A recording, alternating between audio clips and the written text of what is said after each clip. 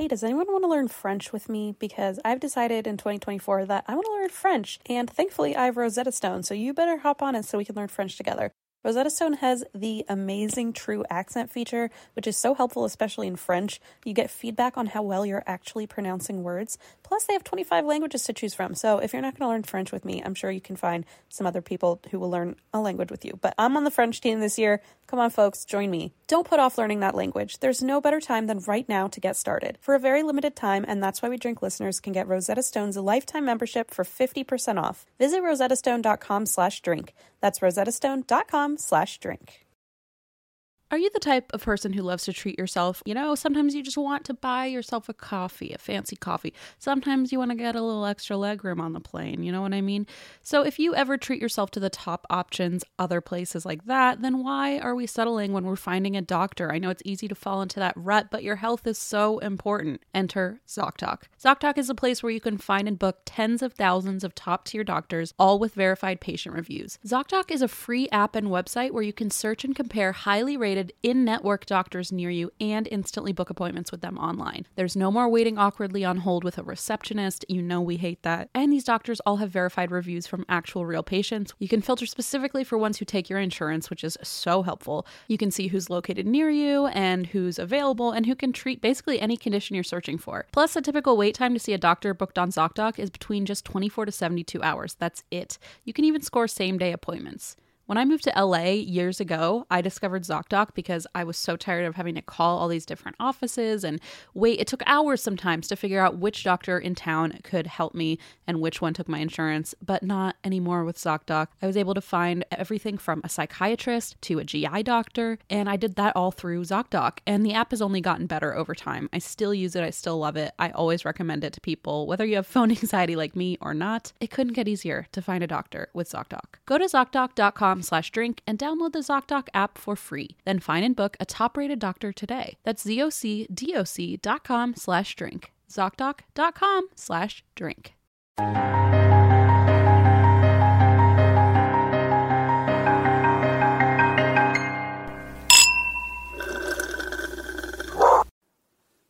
Howdy. I was going to say howdy. Were you? Oh my God. Howdy. How do you do? How are you doing?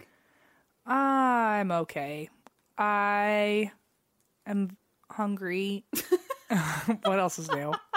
I guess nothing new is the answer to that. I'm fine. We're in the exact same status that you've all heard us last week, so. Yep, still hungry. Haven't eaten this entire time. Still haven't got my couscous, still waiting. Still in the same spot. Yeah, I'm doing okay. I'm getting excited. We're about to go out and do our big old tour. We have a wild week ahead of us. I also wanted to add, speaking of live shows, we have a couple shows coming up in Ohio, and I'm very disappointed in my home state. Because, I'm disappointed too because, listen, Christine's always talking about how wonderful you people are. And you're really fucking it up. You're really making me doubt what's going on here. I know. This is the first time that Eva and Em are coming. Well, I mean, Em came for the wedding, but Cincinnati sold out, so good job, Cincinnati. But that's right. Columbus and Cleveland are slacking, and Cleveland's a big venue, so we need to step up the game a little bit here. We don't want to lose out on those. And I want to impress Em and Eva with my Ohio roots. So I want to be impressed. Yeah. So. Em always wants to be impressed. No pressure, Christine, but I'd better be impressed. What's the word? Oh, I don't know. Em's bar is just set very high, and so it's hard to reach. If you guys don't know how extra I am by now, shame on you. Also, I mean, let's just remind you guys as well that the situation has not changed yet, since this is still our first year of touring, where based on where we are able to sell out tickets means that we will be able to come back. Right. If our tickets don't do too well in a certain area, chances are that means we're not going to be doing a venue there again. Yeah, so don't leave me, Ohio. I want to come back. So everyone, if you hope to see us again in the future, you got to commit today, man. Come on, we really want to see you guys. I also wanted to say one thing before I forget, is that in the listener episode, a lot of people, and this is like a total 180, sorry. Oh, okay. A lot of people... What the fuck was that? That was me recombobulating. I didn't like that. Did you have to recombobulate from that sound? No, you've sent me into a spiral, and I don't think there's any way to return. Awesome. What was I going to say? Oh, yeah, some people heard... It worked. You really fucked me up with that. Some people were hearing like a growling noise. Did you hear this? I heard, yes, I was aware of it. Guys, It was me sliding my kombucha on the table. I just assumed it was like Geo or my stomach. No, it was me and my kombucha. Oh, all right. Because it's like right as I start saying a sentence and I'm like, it's this table, and I like leaned over to drag it toward me. And I see. I'm like, I hear that, but I know that from an outside perspective, it sounds like a growl. So I'm sorry. I know a lot of people are messaging us about it, being like, there's a demon. There probably is, but that's not it. I'm sure there is. Also, a lot of people have been letting me know I've been saying Pascagoula wrong or Pascagoula. Yeah, Pascagoula, because they said like ghoul. Oh, Pascagoula. Like a ghost. Yeah, we've done a lot of things wrong, so I don't know why anyone's surprised. Welcome to episode 115, Welcome. where things have not changed. Where nothing. Listen, we gave you I'm losing all my words today. We gave you a certain level of quality, and we never promised we'd go above it. Right. And you've accepted we it. promised you 1 out of 100, and And until now, you've. to be fair, we've matched our promise. Thank you. Yes, we've been keeping up our end of the bargain. And for some reason, y'all are still here, so I don't know what to tell you. What the hell does your shirt say, by the way? Does it say dummy physical education? Oh, Summit. It should your say high dummy. school. Yeah. The way that It's it literally was, my gym shirt. the S was hidden and part of the I was hidden. I thought in the T. You I just saw thought it my said- face, and then you saw words underneath. That's exactly what happened. I thought it said dummy This physical. is from 8th grade. It still says Christine. Oh, I know. I know you went to Summit. Well, yeah, but it's not from high school. It's from 8th grade. Like, as in, I still own clothes from when I was 13. It's fine. Wow. But also bravo on fitting into it. And, like, gym clothes. Like, it's not like I have, like, a cute shirt that I still have. It's, like, a gross... I don't know what a cute shirt at 13 would look like on a 27-year-old Correct. woman, though. You're right. To be Like, one of fair. those floral peasant tops from Forever 21. Then again, who am I to mean- judge? Because I mean- What? Claire, no. What's that place called? Delia's? Limited 2. Limited Sorry. too. Wow, sorry. Okay. I mean, I said that out loud, and I was like, I don't know if that'd even look good, but now I stand corrected because like everyone's rebuying Lisa Frank stuff. That's true. So never mind. I'm ashamed of my own lack of fashion Yeah, sense. you need to get it together. Speaking of fashion sense, I really like your pants. Oh, thank you. Love a good blue-red They're combo. some Old Navy pajama pants, so I'm really living up to my 1 out of 100 promise that I gave all of I'm you. wearing these joggers that I recently got at the outlet store that I'm in love with. I do like them. They're the comfiest. They're comfy, but they look like trendy, like jogger style. Yeah. I feel like you're just hyping me up because these are definitely a size too big, so they look more baggy than like joggers are supposed to. And so I feel like they look like I'm wearing pajama pants, even though my goal was to look that trendy. tapered like thing at the bottom. I see. It's in now. I feel like I was trying to be comfortable without looking sleepy, and because I got a size up, I still look sleepy. Well, I mean, you always look sleepy and hungry. That's kind of the point. That's pretty. I'm just always like, if I were two like Snow White dwarves, it would for sure be sleepy and hungry. And I'd be dummy. Yeah, Dummy physical I education. don't even think hungry existed. I would just be that. I would just be the 8th. Yeah, I guess hungry didn't. It should have. I don't know how it didn't. I don't either. Anyway, I think that's all. Oh, duh. The most important thing of all, there's still time to vote on the Webbies for us. please vote. We have a few days left to vote. If you have it, that would be amazing if you could. It's I don't know who is aware of what a Webby is and who isn't, but it's a pretty much like the highest award you can get on the internet. It's like a really, really big deal. Yeah, and it's like they call it the best of the internet, so it would be a huge honor. it would be super cool to be able to say that we have a Webby. and put it in the studio with the demons. Plus, have you seen what the Webby looks like? Yeah, it's really cool. It's such a cool looking award. You would get a statuette if you win. So, Oh my goodness. and also we'd get to go to New York for the show, so that would be awesome. Ew. Or, I mean, the ceremony. And it's hosted by Jenny Slate, That's pretty baller. who, by the way, is one of the characters on Big Mouth, right? Mm-hmm. And then was she Marcel the Shell? Yes. Yep. So Yes. if you remember Marcel the Shell is hosting, I mean, that's ultimately Webbies. the best of the internet. which, by the way, should have also won its own Webby. Did it not? It should have. Is it too late to nominate them? Marcel the Shell for 2019. Yeah, so that would be really cool. If you guys want to vote, it's bit.ly/ATWWD vote, all one word, all lowercase. Yes. Bit.ly/ATWWD vote. So that would be super helpful. You got to verify your email too once they. Oh yeah, once that's you very vote. important. Please go check your email. Might be in your spam folder. Might be, for me, it was in my just Like main inbox. main Mine too, inbox. yeah. But please go verify. Otherwise, the vote does not actually process. Yes, so thank you guys. I know a lot of you have been voting because we are I know. currently, knock on wood, in the lead. So we're super proud of that. So. Anyone who has voted, you've taken our breath away, You and have. you've made our moms very, very proud. Yes, you have, especially that. Most importantly, At the very least, our moms are very proud of us. Renata and Linda are very pleased. Right, so. right. Anyway, thanks, guys. Oh, I wanted to say one more thing about the Webbies. Oh, what? So we're up against Rhett and Link, ear biscuits. I've told everyone I know about this. Please share your story. Wait, you know about my story? I know about your story. Oh. Well, okay. Here's the thing. Before we started a podcast, I was applying to jobs here in LA, and I applied to a job with Rhett and Link, and I went through like 4 rounds of the interview, met them, and like went to their offices a few times, and like spent a day there, and I really thought I was going to get this job, right? And they were wonderful, and like the office was super cool, and it was To be their assistant, right? Yeah, to be an assistant, and they were revamping their new podcast or their old podcast that they hadn't released in like years. So they were like, "Oh, we're revamping Ear Biscuits, and like we need someone." And I was like, "Oh, that sounds super interesting." Yeah. I got really far, and then I just stopped hearing from them at all, and I was like, "Uh-oh." So I called, and they were like, "Well, we've decided to put that position on hold, and we'll let you know soon. Like, don't worry, we're still considering whatever." And then I just never fucking heard, and I was like so devastated. Honestly, so fucking devastated. I remember you really, really wanted that job. I was so close to. I was like, this is going to be my new career. Like, it's so awesome.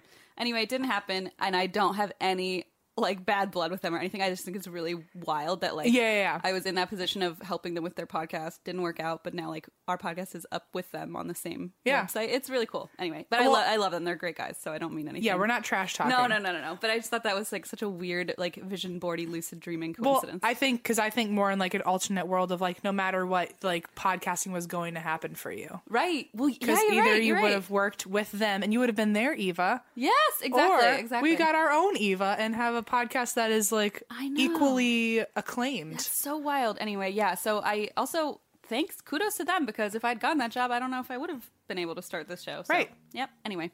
Thanks for ghosting Christine. Thanks for literally ghosting me. For having her own ghosting podcast. Yeah, we'll smooth that out and come up with a better. But I like it. We'll edit that in post. Eva, edit that in post. Thank you. Anyway, so I just thought that was kind of a fun little coincidence. Anyway, do you think they remember you? I don't know. We emailed a lot like about the job afterward, and I met them several times, but I don't know if they would like. I mean, I don't think offhand they know that I'm the co-host of the podcast or anything. I see. I think maybe if we met in person, but I see. Who knows? Maybe Jenny Slate will reunite us. I mean, Marcel.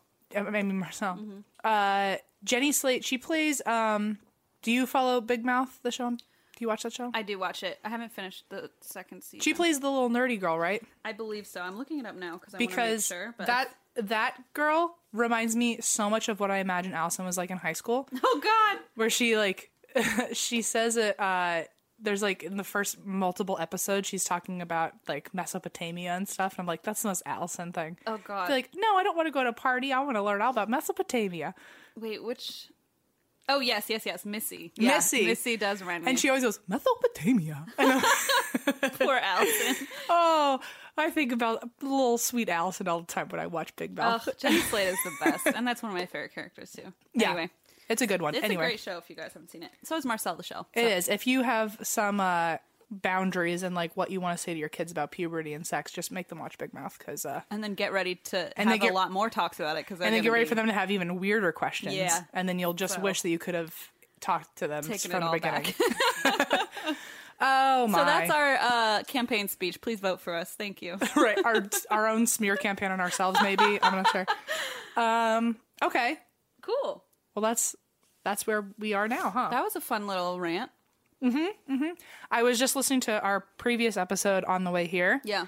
And it was funny when we were like, oh, well, I guess this is the first time we're never going to banter. And then true to form, I was like, never mind, I have something to say. Immediately. Which, by the way, let's do an update on Who Wants to Be a Superhero. Right. Cell Phone Girl is no mas. No. She did not make the cut. Cell Phone Girl. No, can you believe it? I like Snake. I like solitaire and using a stylus. I play Brick Breaker. I like pressing a button 3 times to get the letter C. I tried to explain that to my sister, and she's like, I don't know what you mean. Do you remember T9 texting? Yes. That shit was useful. That was crazy.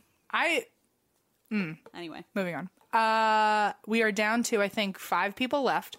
One of them has become a double agent and is now the super villain of the show. Oh. Very interesting. Really? Which he was destined for. He was a grade A dick. Okay, well, there you go. He's living up to his true potential. Okay. Yeah. So we're down. Our favorite is still in the running. Who is it? Major Victory. We love Major Victory. Okay.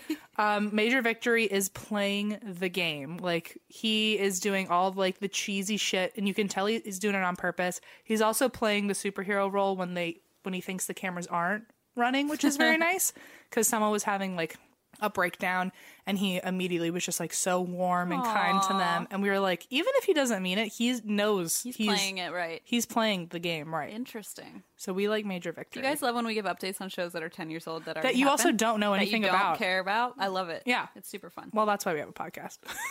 Listen, you guys are fucking, I told you, 1 out of 100. You can press next. Don't, please. Don't. God. Don't. We love you. We'll know. Okay, moving on. That, anyway, we're all hoping for Major Victory currently. Should I tell a ghost story? But what, you expect me to go, woo, like at a live show? Right. I've just been like fed an ego at this point, and now I'm like, you're presenting it to me as if I'm supposed to like. I'm like, the fact that you're not like hooting and hollering for me is kind of offensive. All right, we'll see how you react when I tell my story then. I'm gonna go, ugh. By now, you've probably heard about Burrow, a new kind of furniture company known for timeless designs, durable materials, and details that make life in your space easier. Last year, they brought their expertise outside with the launch of their outdoor line, which I love, and now they're adding more must-have pieces to the collection. For example, Dunes offers seating, dining, and lounger options, while Scout is a new folding chair upholstered in a chic woven fabric. And I think I'm going to get 2 of those for the balcony. Blaze and I love to sit out there in the evenings after Leona goes to bed. And I love the idea of having a good-looking, but also extremely useful and comfy place to sit outside. Made of durable materials made for all seasons, weather-resistant teak, stainless alloy, and quick-dry stain-resistant cushions with easy assembly and disassembly, this is the perfect thing for your outdoor space. They also just launched a new standing desk, Copilot, with adjustable height, a durable scratch-resistant body with built-in storage to make working at home easier than ever. I'm in the market for a new desk, so this is definitely going to be my next bookmark. And of course, there's Burrow's legacy seating collections like the Nomad and Range, now available in new colors. And Em and I, that's like the only piece of furniture I think we actually share is our Burrow sofa in the podcast department. Love that thing. And that's why We Drink listeners can get 15% off their first order at burrow.com/drink. That's Burrow, BURROW.com/drink for 15% off. Burrow.com/drink.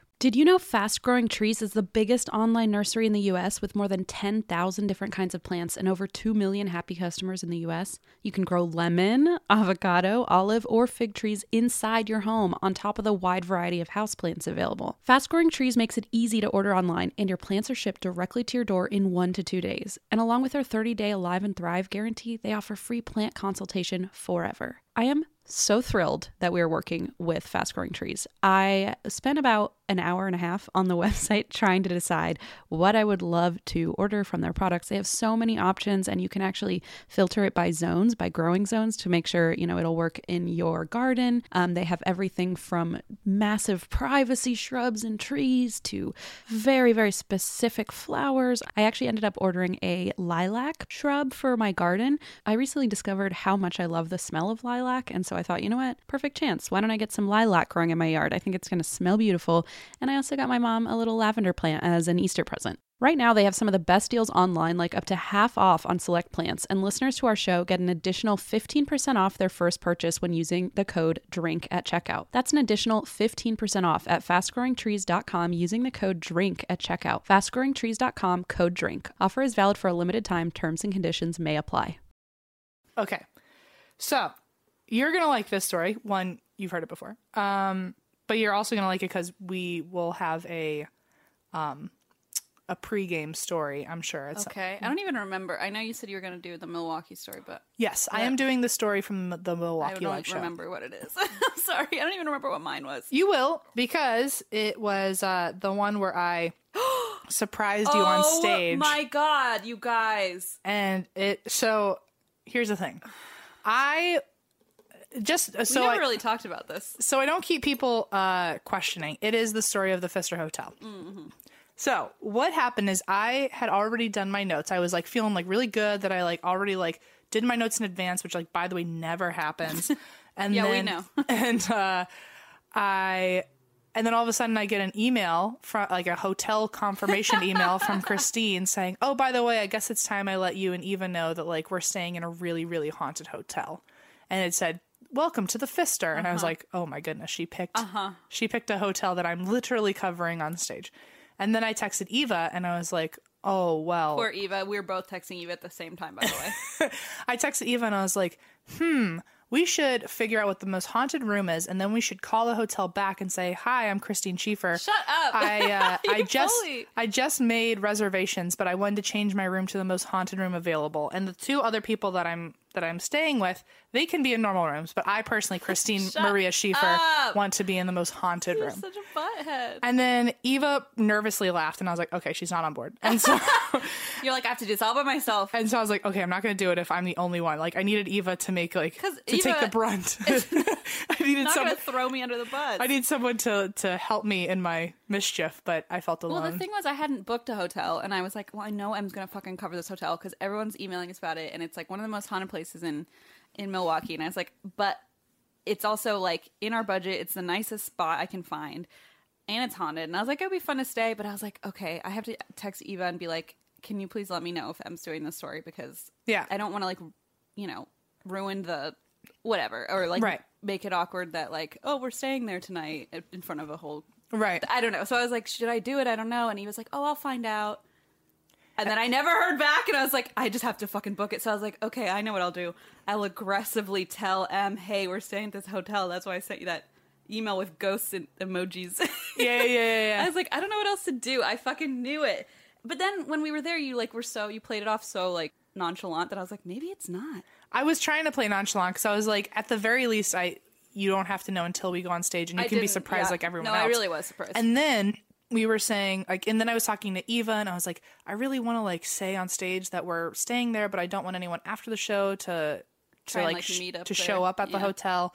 So I was like, what do we do? And so I had Eva change, because we have code names also that we're not going to say, but we do have names. Mine is Major Victory. Shit. I'm cell phone girl. No, we do have names that we use when we check in, so that just for security, if anyone were to try to call and say, hi, I'm Em Schultz, or I'm Christine We know Schieffer. 99.99% of people would not be weirdos about it, but we know that there's 1% who just might. 0.001%. And so we, in our contracts when we're checking into hotels, we don't use our current names, our actual names. And but in this case, we hadn't done that. And so I told Eva, I was like, okay, maybe it was her idea of like, maybe I can change the names back to your code names. And then that way, like, if someone looks for you later, like we were dancing around how I could like actually tell you on stage. Yeah. So then we ended up getting on stage, and I told you in front of everyone. But what was funny about it is the night before, when we were all staying at this hotel. Yeah. It also is known to, like, it's really beautiful, and it has this like massive steakhouse in it. And we went bonkers. The second we heard steakhouse, everyone, Eva and Christine, everyone just stared into my eyes and knew that was where we were going to eat. They were like, they have great seafood and it's an awesome steakhouse. And we were like, well, I was like, well, and martinis. I was like, well, we're good.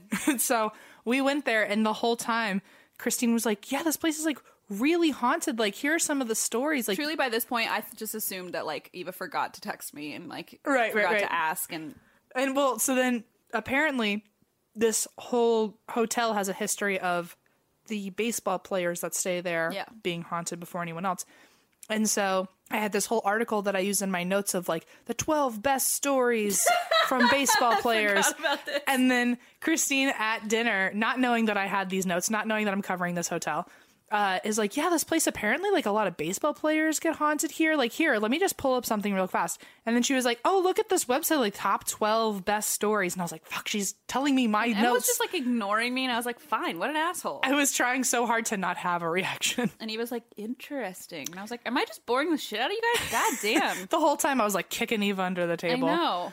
But the only reason I didn't want you to read those notes is because then like you were already aware of information, and like I wasn't gonna get to surprise you on stage with it. I tried to read them, and then no one seemed interested, so I just closed it. So I didn't actually read it. It actually ended up being fine on stage, because then I was like, oh, you know this one. This is the one that you liked a lot. And then it worked out. I do, yeah. Anyway, that all being said, this is the story of the Pfister Hotel that Christine... Cell phone girl, thank you. ...is mildly aware of. Oh, right. Yeah, that's CPG is very... Solitaire lover is aware of.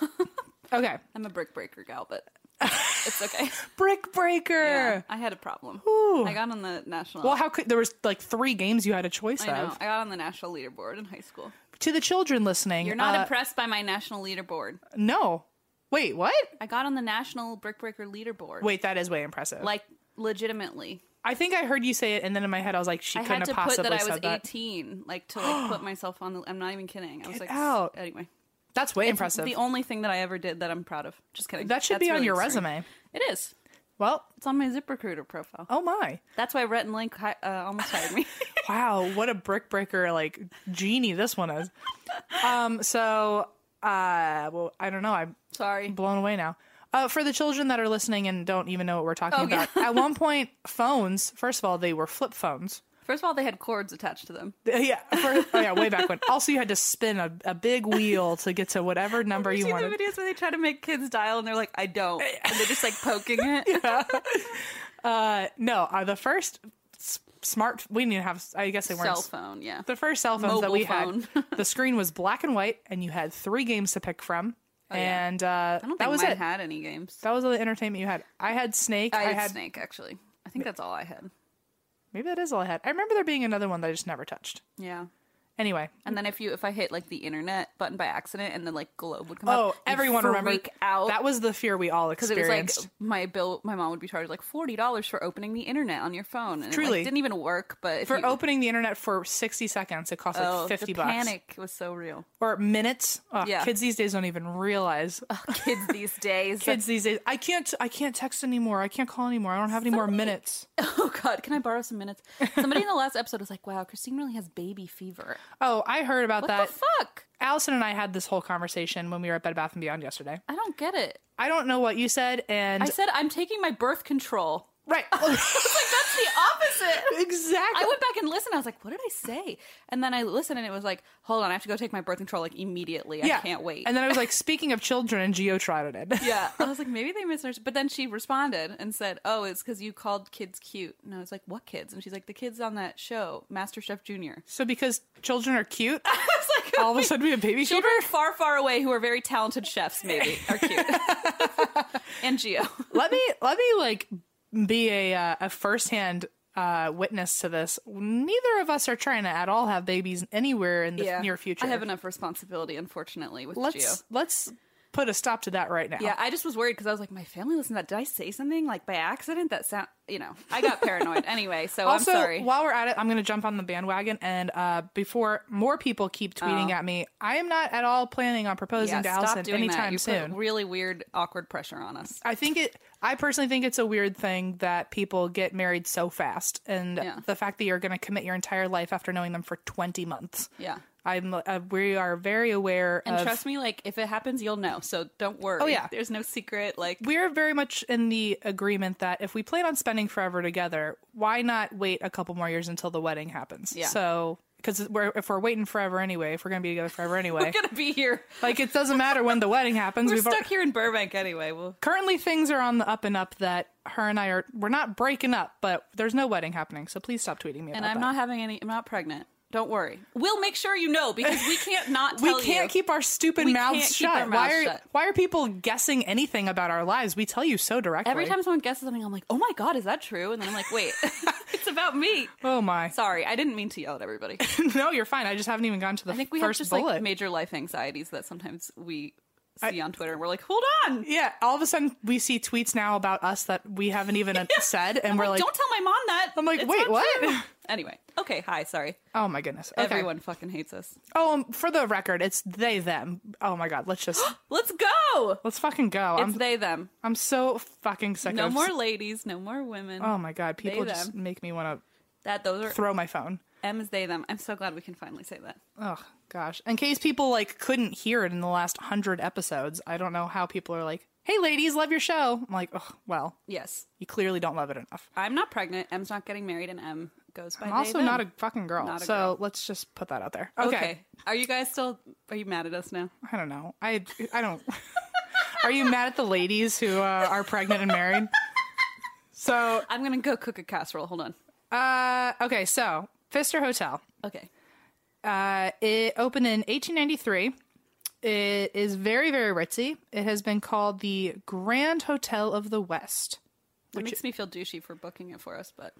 See, I thought of like Fievel Goes West, like the movie. Oh, that's a great movie. And we can attest to how ritzy it is because when we first got there, an hour into checking in, all three of us got a group text from the hotel's digital butler. Digital butler. Let me tell you, Cell Phone Girl was very happy. I was like, this is my shit. And that is the joke that you should just, that is the highest, that is the coolest joke you've ever, that was good. That's it. That was good. Shit. That was so witty. I peaked. That would, Goodbye. you peaked. I quit. For sure. Cell Phone Girl, if she ever got a text from a butler, she'd be like, game over. Game over, I win. But yeah, so we got a text from a digital butler. Yeah. And at one point, I can let you guys know with certainty that the digital butler works because at one point I texted him and I said, "Hi, butler, I'm hungry." And then the butler replied, "Would you like some chocolate cake or ice cream?"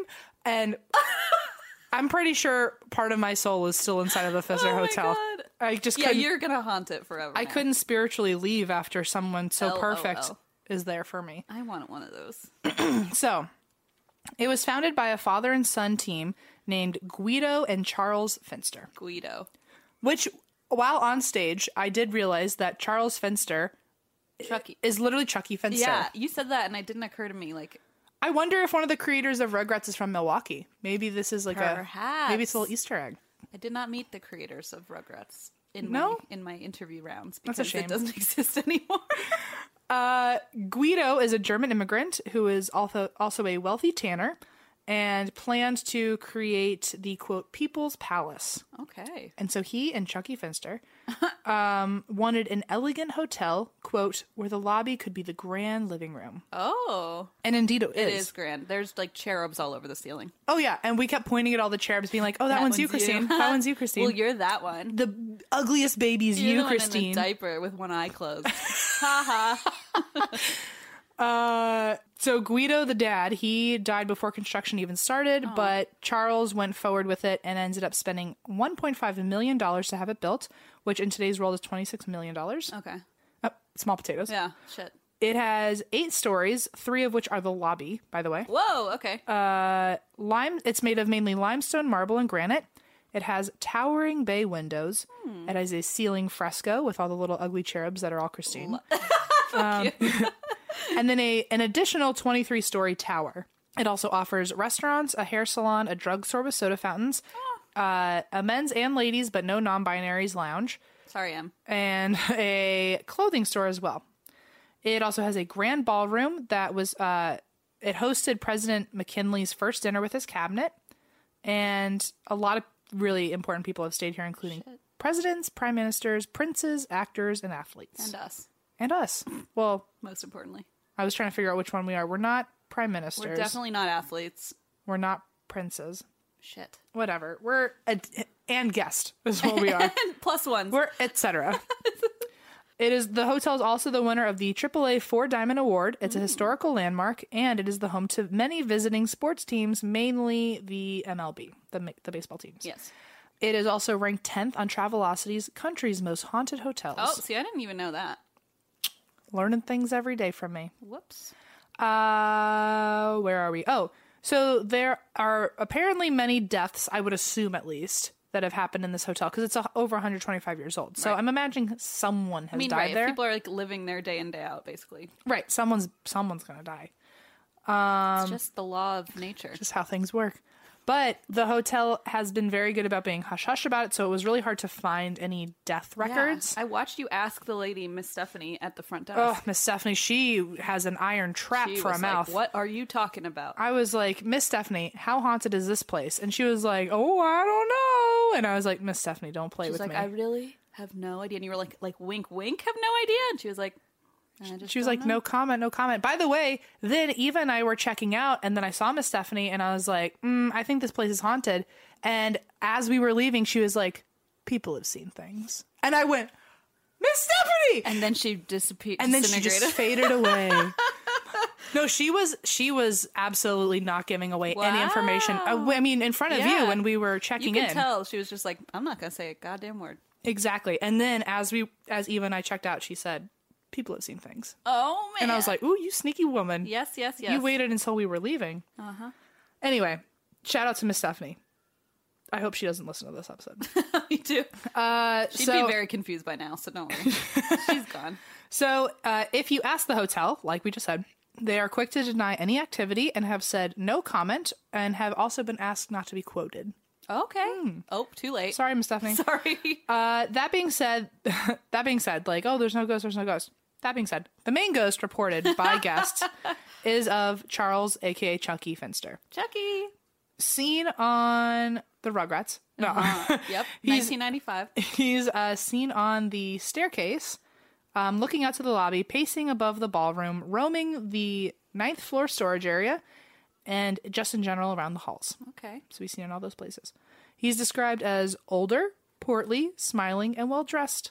Aw. And this is where we created that joke where he probably looks like the Pringles guy. Oh, wait, yeah. I don't remember. I'm trying. It's all Something like, about a monocle. it's all flashing back to me. Oh, because one of the words often described for him is portly. Oh, portly. And so I think at some point I said he looks like the Monopoly guy in my mind, or like maybe the guy on the Pringles can, right, but 'cause older. The monocle, but like kind of round. Right, yes. I remember at some point during the live show, we made a sex joke about the Pringles guy.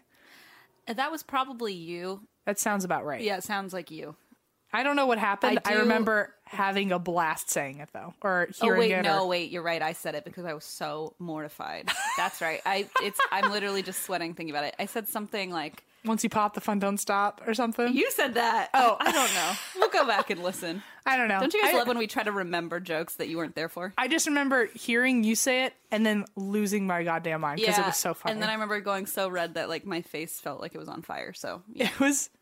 It was one for the books. I'll Guys, tell you that. live shows are rough because we cannot rewind. This is by the way, in case you haven't figured it out, this is us like our wheels turning where we're like, didn't that happen? We don't know. We're not kidding when we tell you we don't really remember the I don't stories. have any idea. So many people say that they have seen his spirit, and then like many will see his spirit and then they will look at the paintings downstairs in the lobby and see a portrait of him and then be like, okay. they'll be like, oh, who's this guy? I just saw him upstairs. And then they'll be like, that's the Pringles can. You can't walk out of the it's convenience like, store. why is there a portrait of a Pringles can down here? Many people in their personal rooms will see shadow figures and strange lights, and also their electronics will malfunction. They have heard chains dragging, No. which I don't know what that's about. Nah. I certainly don't like it. They also hear hearty laughter. Oh, that hearty laughter. That was part of the Pringles joke, wasn't it? Yes, but I don't recall. I don't either. Shit. It's like a bad case of like blacking out. Oh God. Something about the Pringles can laughing at you. And something about sexual activity involved as well. Yikes. Yikes. So you hear hearty laughter, knocking, banging, boot stomping, and you can also hear animals like dogs and cats running and scratching in your room. Ew. So like when you're sleeping, you can hear it paw pacing and scratching against your bed. Gross. Yikes. Yikes. People have also seen a man standing / cowering / sitting / staring at the end of your bed in the middle of the night. And if you're lucky, he'll also push or grab you. The cowering thing is very terrifying. Like staring at you and like hunkering down. Yeah. And then grabbing you. Nope.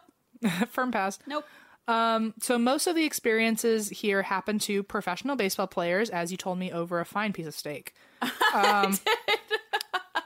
And the spirits seem to have it out for baseball players specifically. And the theory is because Charles Finster was a big fan of the Milwaukee Brewers. Right. And it's said that his spirit tries to intentionally disrupt the sleep of players on visiting teams to help the Brewers win. So that they'll have like a shit game later. Yeah. Oh my God, that's kind of hilarious. It's like a curse. It's a good curse. Yeah. It's a cool curse. It's a fun curse. So many players visiting Milwaukee have voluntarily stayed in a different hotel than their teammates when they find out that Holy shit. they're assigned to stay at the Right. Finster. Fister. Fister, yeah, sorry. No, it auto. I just get paranoid about I just Twitter. always hear Chucky in my head now. It's Chucky Finster. Me too. So some of them have decided not just to stay. Those who decide that they're not going to move to a different hotel, a lot of them say, "Okay, I'll stay at the Fister, but I absolutely do not want to stay alone," and so they like buddy up and stay in similar rooms together. Precious. Precious. And so there's on the show Celebrity Ghost Stories, Joey Lawrence. Wasn't he one of the Lawrence brothers? Like Andy Lawrence, Matthew Lawrence? I don't know. That was like a Disney thing. I have no idea. I wasn't like cool into Disney. I was a Nickelodeon child. I hear you. You're just saying that in case you're like old boss at Nickelodeon. I say everything. The paranoia is still around. In case my old boss is listening. So Joey Lawrence is a celebrity who was on Celebrity Ghost Stories, and he talked about his time at a hotel that may or may not have been the Pfister. However, visual cues on the show very much imply that it is the Pfister. Right, okay. Plus, apparently, if you go and look at the actual description of that episode, it will say in the description, the Pfister Hotel. The PA. The post-production editing PA was not on top of it. Was really undercaffeinated that morning. Probably got fired. Fucked up a little bit. Apparently, this story happened while he was touring with Dancing with the Stars. Okay. And athletes, yeah. Oh, that'll do it. A lot of athletes. And so Joey says that he and his wife kept being woken up to lights turning on and off. He also kept being woken up to their baby's toys going on and off, and they were not motion censored. They had to have been pressed by something. And then when he finally thought that all of that was like kind of dying down for the night, Wink, down, wink. the bathroom lights turned on by themselves, forcing him to get up to go turn them off. And when he went to go turn them off, apparently some of the baby's toys not only turned on again, but then fell on his foot in a way that like suggests that something pushed them onto his feet. That's rude.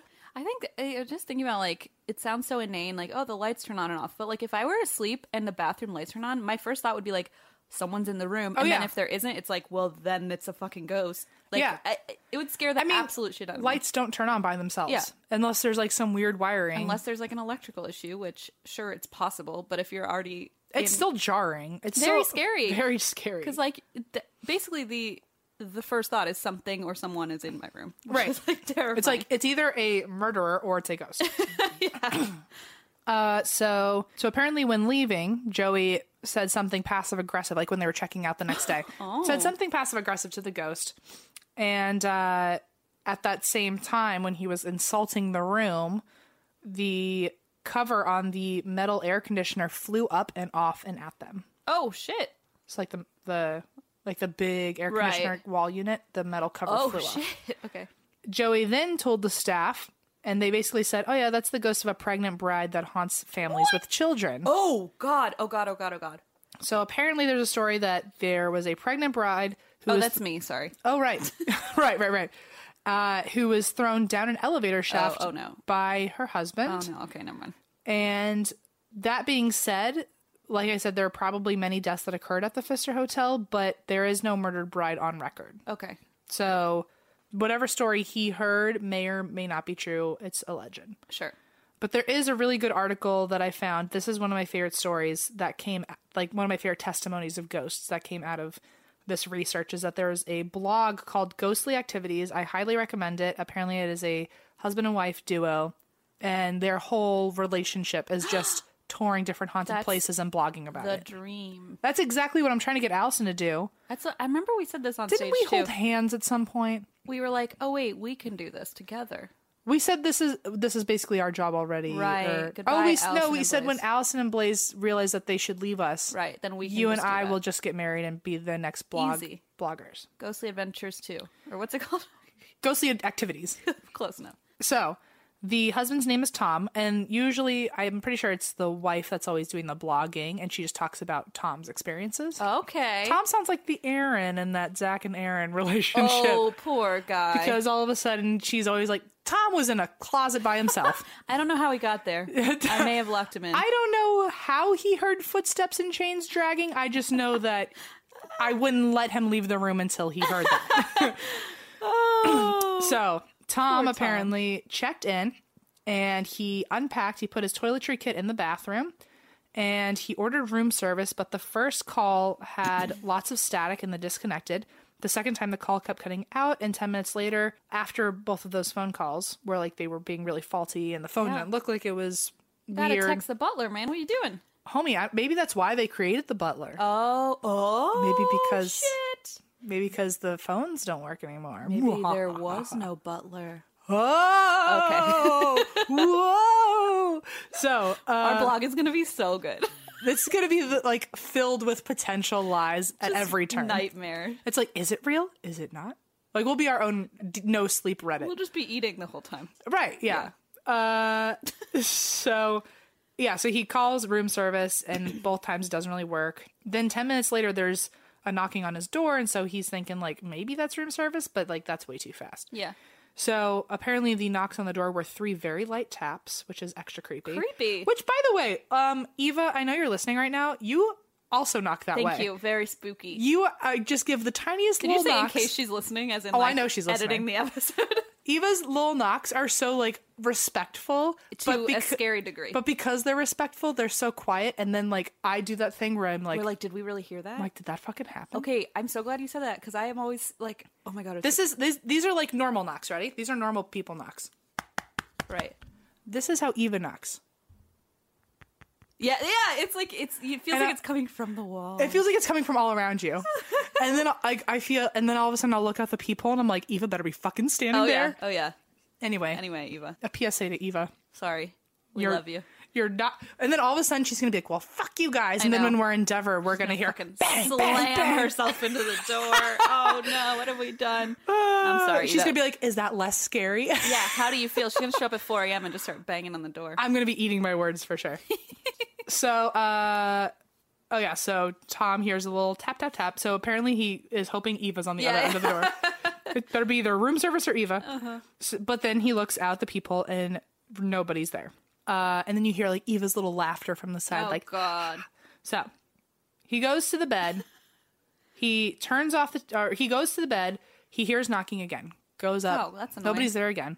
Room service finally shows up and he says, hey, is there anybody on my floor? Like maybe kids or something that are, like, knocking. Messing with me or something. Yeah. Yeah.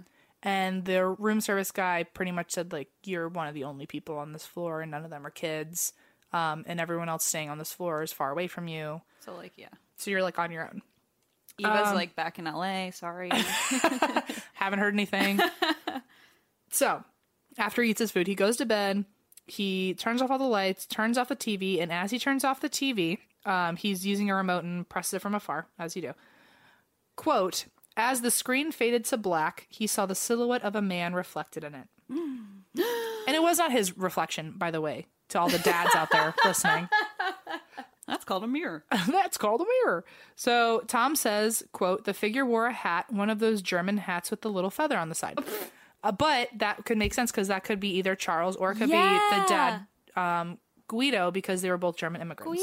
It's Guido. So, which is like the most Italian name. I don't understand. Yeah, it's always off when the German has a very Italian name. Guido. I mean, like, or like an Italian man named Hans. You know? Right.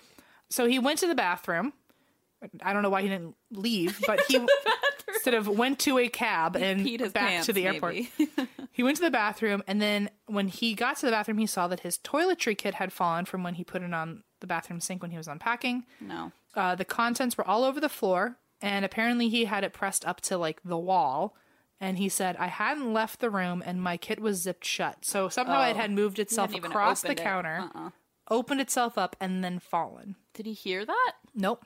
Oh, which is even creepier. Ew, yeah, that is creepier. Because he hasn't even left the room, and somehow he heard it. Somehow he didn't hear this. No, which means it didn't want him to hear it. Absolutely not. It wanted him like to find intentional. it. Yeah. Yep. Ew, it wants him to cornered in the bathroom. Ugh.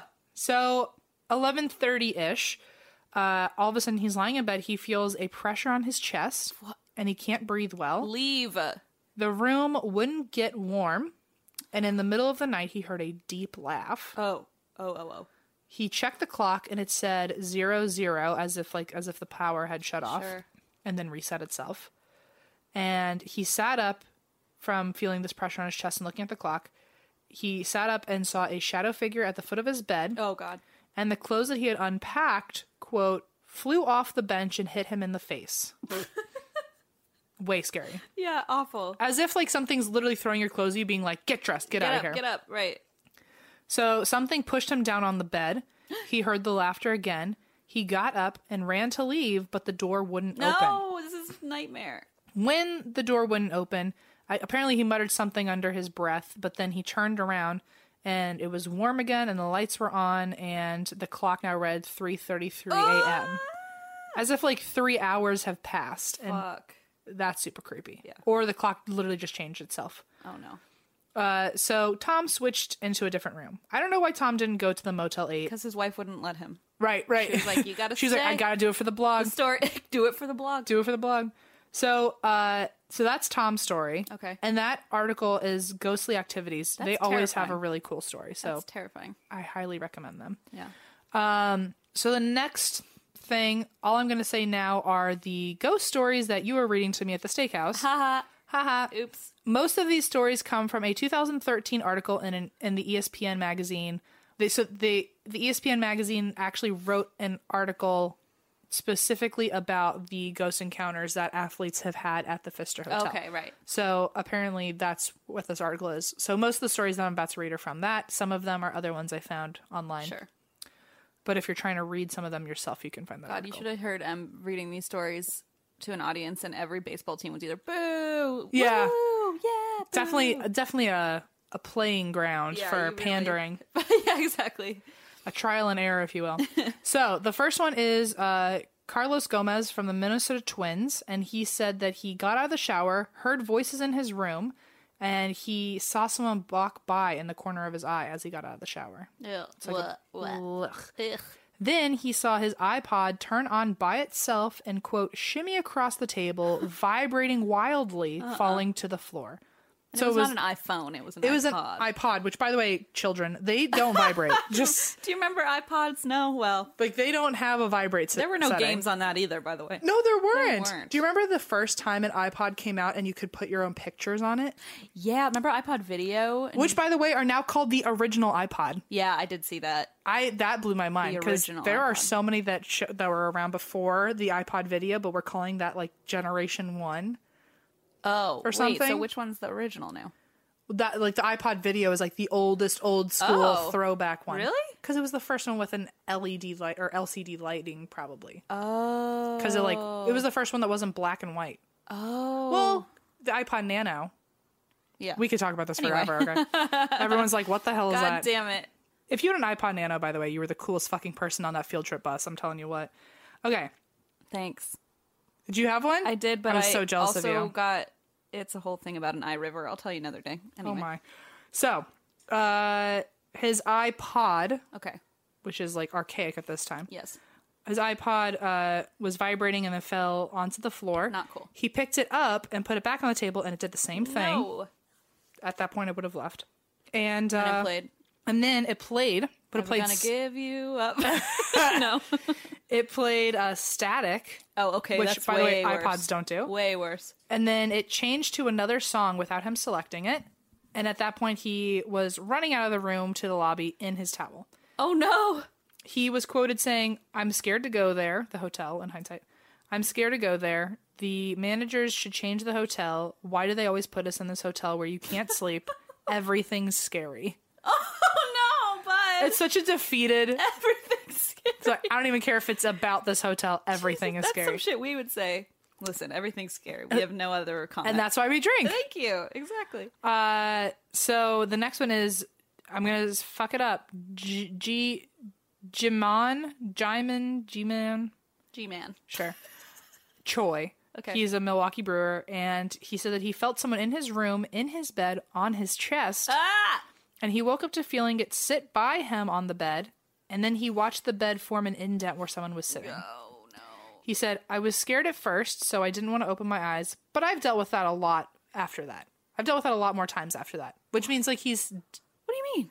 apparently he just experiences ghosts all like, the it's time. normal. He's like, "Oh yeah, well, that's usual." Not again. And rats. That's a very Chucky Finster attitude. So, really, I would think the Chucky Finster would be to, like, flee from anything. He would be Oh, that's what. Yeah, sorry. I meant more like, oh no, not again. Right, it's right, right. happening to me. very defeatist. Very defeatist. He was But yeah, like my you're right. little self-deprecating guru at 5 Yes, years old. Exactly. So the next is Colby Lewis, who's a ranger. Okay.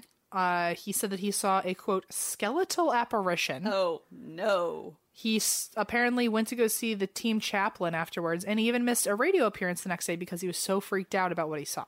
That's the one I read at the table. I'm confused about what a skeletal apparition is, because I'm like, is it a ghost of a skeleton? I'm picturing kind of like a cartoony thing. Me too, like a little creepy, but like a little dancing bones. yes, correct. Man. Me yeah. too.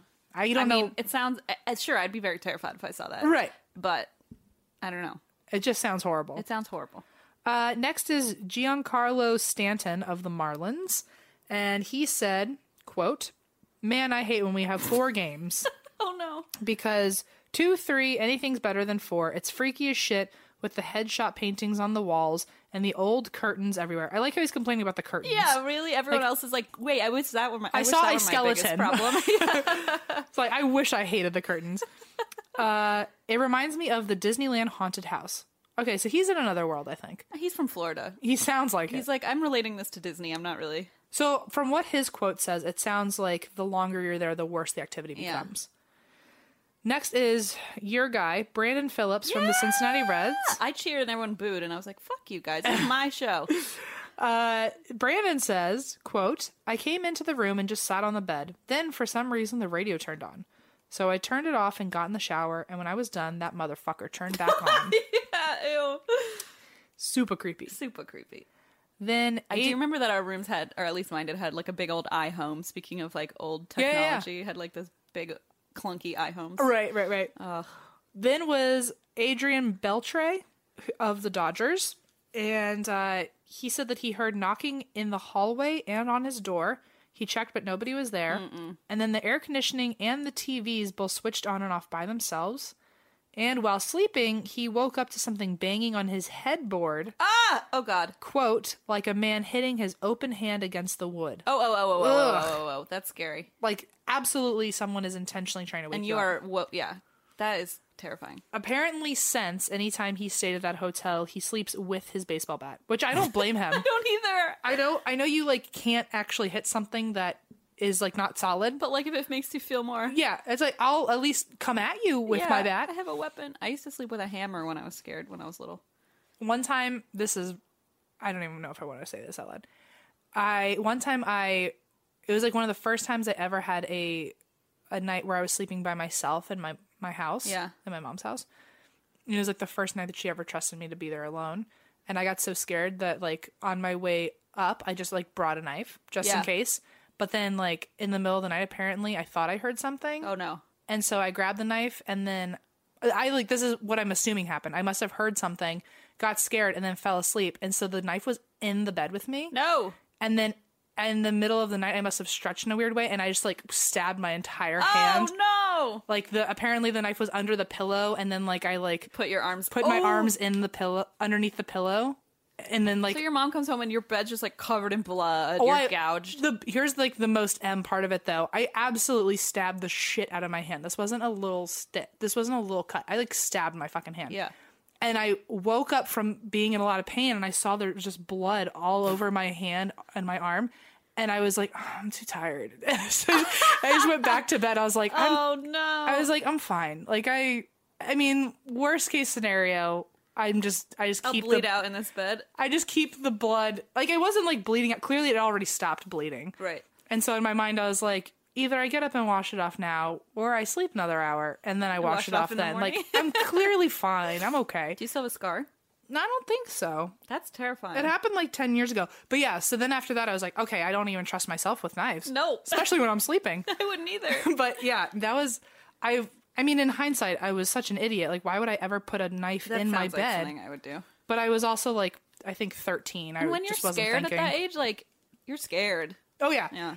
Anytime I heard a sound, Yeah. I was like, well, here we go. I'm dead. I just had a big hammer. Which Right. I don't know what the hell I was At going to least do the hammer with didn't- that freaking hammer. Didn't turn on you Thank like my God. knife did. Seriously, that could have ended really poorly for me. But yeah, I remember doing that, and I remember being like, I'm not gonna tell my mom because Did she not find your bloody sheets?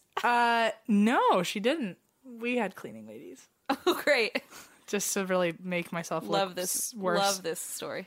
The cleaning lady was like, cool, someone just bled out on this pillow. Oh, the cleaning lady was probably freaked out. Fantastic. But yeah, I remember being like, if my mom finds out, then she's not going to let me sleep by myself in the house anymore, so I can't tell her. She's not going to let me sleep with that knife anymore. It's been like 12 years, so I think it's fine that I probably let her know now. Okay. Sorry, Linda. My mom is probably pulled over and is hyperventilating. So, oh yeah, so he sleeps with a bat. We slept with a knife and a hammer. Right. Interesting. Why not? So the next one is, there's two of them. Carlos Martinez and Marcel Ozuna of the Cardinals. Oh, this was the good one. Okay. So they posted a video on Instagram, and it's in Spanish, so it's been translated, but they posted a video on their Instagram of them in the hotel, in their hotel room, or in a hotel room, and apparently they had just seen something. They just saw a ghost. So they posted this video, and translated into English, it says, "We're here in Milwaukee. I just saw a ghost. In Ozuna's room, he saw another one. And then as he then says, we are all here. And as he says, we're all here, he turns the camera to show the hotel room that he's in. And like half of the baseball team is in the room. No. With their pillows, like. Oh, they're all like, just like duck and cover fetal position. Oh, no. We're in Milwaukee. I just saw a ghost. In Ozuna's room, he saw another one. We're all here. We're all in Peña's room. We are all stuck here. We're going to sleep together. If the ghost shows again, we're all going to fight him. So We're going to fight him with our bats. we're going to fight him with our pillows. Oh, no. And so I thought that was just like the ultra bromance. It is. It's like a little slumber party. It's like if we're going down, we're going down scared. together. That's precious. Then the Brewers clubhouse manager also said that there was a guy who woke up in the middle of the night and saw his blinds and windows open and shut, open and shut, open and shut. Because that's not even electrical. You can't like blame that on like. And that's not even the wind, like when your wiring. window goes up by itself. Yeah, no thanks. He shut them, but then woke up in the morning and they were reopened. Nope. Then Bryce Harper of the Phillies said that he laid a pair of jeans and a shirt on the bench at the foot of his bed. Mm-hmm. He woke up the next morning to the clothes on the floor and the bench on the opposite side of the room against the wall. Ew. And those are heavy things. Firm pass again. Absolutely not. And the fact that it's happening so quietly while you're sleeping, like it doesn't want you to know. It just wants you to wake up and be scared. Super fucked up. Next is CJ Wilson of the Angels. He said that he was on the computer one night and when the lights started flickering, here's a quote. He said, "The lights all shut off and then the TV shuts off and then the light turns back on, but the light at the front door turns off." Mm-mm. So it's just like fucking with him. Right. So while working on his computer, he yells out, "Really?" And then he went back to the computer, and 30 minutes later, there's scratching on the walls. Oh. That's Cute, worse. Cute. And then he said out loud, "Can you please just leave me alone? I'm really trying to work here." And apparently he has, I didn't put this quote in, but he was quoted saying something along the lines of like, "When it comes to ghosts, it's just important to be direct and let them know what you want." Thanks. And I was like, okay, thanks for the advice. Tip that led to scratching on your walls. Right. So he said, "Are you kidding me? Can you please just leave me alone? I'm really trying to work here." Then, so the scratching stops, and then the lights start going crazy. Okay. And then he yells, "Are you kidding me? I don't want anything from you. Leave me alone. Or write it down. Write down what you want. I can't communicate with you through the lights." He's just like dunzo with this. He's like, "I don't want anyone to have any doubts about this experience." He's like not even scared. He's like, just write it down. God. He's like, "You're pissing me off. Just do what you want." Off. So the next day he told his teammates, and apparently they all felt really ill. Apparently anyone who had experienced anything felt really ill the next day. So the next day he told his teammates, and they were like, apparently that was his first experience at the Pfister. Got it. So then he tells his teammates, and they're like, "Yeah, well, that happens all the time. People get locked in bathrooms, the lights turn off by themselves, and people see shadow figures." And then he was like, "Oh, okay, so this just happens all the time. Cool. Glad I was like, oh, thanks now. I'm glad I have the awareness." Thanks for inviting me to the slumber party where you all were hanging out together. God. And then finally there was Michael Young of the Phillies, and he was quoted saying, "Fuck that place." Oh, no. "I was lying in bed after a night game. My room was locked, but I heard these footsteps inside my room stomping around. I'd heard all these stories about this hotel, so I was wide awake at this point. Yep. And then I heard it again, these footsteps on the floor. So I yelled out, 'Hey, make yourself at home. Hang out. Have a seat. But don't wake me up, okay?'" Aww. Which is like so nice. That's like the opposite of the other guy. That's also, that sounds like what I would like to... Right. If I were brave. The ideal response. It's like, you can hang, but don't wake me up. That's like what I think I would say, and then I would absolutely not. I would just cry. Right. Or like call you or something. So then after that, I didn't hear a thing for the rest of the night. I just let him know that he was welcome, that we could be pals, that he can marinate in there for as long as he needed to. Marinate. Just as long as he didn't wake me up. So, I mean, that's nice at least that he was just like, we can be homies, but I got my things to do and you got your things to do. You do you. Right, I'll right. do me. You can hang out in here as long as you need a little getaway. Yeah, use the bar soap. There's an extra little one. Anyway, that was the story of the Fister. Fuck? Holy shit. Well, I didn't have any scary experiences there, I don't think. I think that was the hotel that I had an experience, because then I remember going down and talking to Miss Stephanie the next day and being like, you lied, girl. What happened? Remember, I said it, I think I said it on stage. Oh, yes. Wait, yeah, I do remember that night. I can't remember if this was the Fister. We've stayed in a lot of hotels in We the last do. month. I think it was the Fister though, because I remember. Oh yeah, it was, because it was the one where I had adjoining doors with Eva. Yeah. Yeah, they were hanging out the whole time without me. Sad. Just talking about you. With the butler. With the butler was talking about you too. Yeah, I know. So in my hotel room, I heard footsteps pretty much all night, but like heavy boot stomping footsteps. Cool. And then originally, the scariest part of it was in the beginning, I heard footsteps that were like pacing the perimeter of my bed. So it was starting like at my left by my face. No. Then walking down to my feet, then across the foot of my bed, and then back up to the right side of my face. Nah. And it kept pacing the perimeter of my bed. And I did not say, hey, Come hang out. you can do whatever you want, just don't wake me up. What I said was, no, thank you. Oh, no. In a giant whisper. Oh, no. And so then apparently it kind of got the hint, but didn't really get the hint, because then I heard footsteps all night, but on the other side of the room. At least they went a little further. So it's like, thanks. I think the fear for me, if it was going right around my bed, would be that suddenly it would drop on the bed. That was 1,000% my thought. I was like, okay, it's right there. It's like a predator circling its prey. Oh, or like a cat that's about to plop down. Right, or that. Or that, but like, holy shit. But yeah, so I heard that, and then I woke up the next day, and I heard, I didn't hear anything, but the next morning I woke up, and my room had 2 beds, and one of the beds I had not touched, and there was a massive, like, imprint, as if someone had been sitting there. Ew! Next to... I'm so glad you told it to go away, because it could have been sitting on your bed. Oh, I didn't even think about that. But anyway, I showed that to Eva the next day, and I was like, by the way, I did not cause that. My other bed had an imprint, because I dropped a black bean burger on it and then had to switch to the other bed. Oh, so that one might be on you. That was on me. But anyway, so those are my stories from the Fister. Frick. Holy shit. That place was cool, though. Yeah. It's a really neat hotel. Way cool, man. Way cool. Way cool. Way cool. We know what's cool, so. You know when you've got the holidays, the new year, and then all of a sudden it's sort of back to the grind? Especially if you run a small business, it can be really hard to get back into the swing of things, but Stamps.com is here to make that a little bit easier for you. Stamps.com streamlines all your mailing and shipping to turbocharge your operational efficiencies. For 25 years now, Stamps.com has been indispensable for over 1 million businesses, whether they're mailing out checks, invoices, legal documents, books, podcast-branded koozies, maybe that's just us, or anything else. Get access to the USPS and UPS mailing services you need to run your business right from your computer anytime, day or night. No lines, no traffic, no waiting. And with rates you can't find anywhere else, like up to, get this, 89% off USPS and UPS, how could you go wrong? We have loved Stamps.com for years, not quite 25, but since we started the podcast, which was 2017, and we could not get by without it. I remember there were days where we didn't have Stamps.com, those I call the dark ages, and I was hand shipping everything and driving it on my lunch break to the post office. It was all very hectic. Stamps.com, I do it straight from my house, and it makes my life a trillion times easier. Keep your mailing and shipping moving at the speed of your business with Stamps.com. Sign up with promo code DRINK for a special offer that includes a 4-week trial, plus free postage and a free digital scale. No long-term commitments or contracts. Just go to Stamps.com, click the microphone at the top of the page, and enter code DRINK.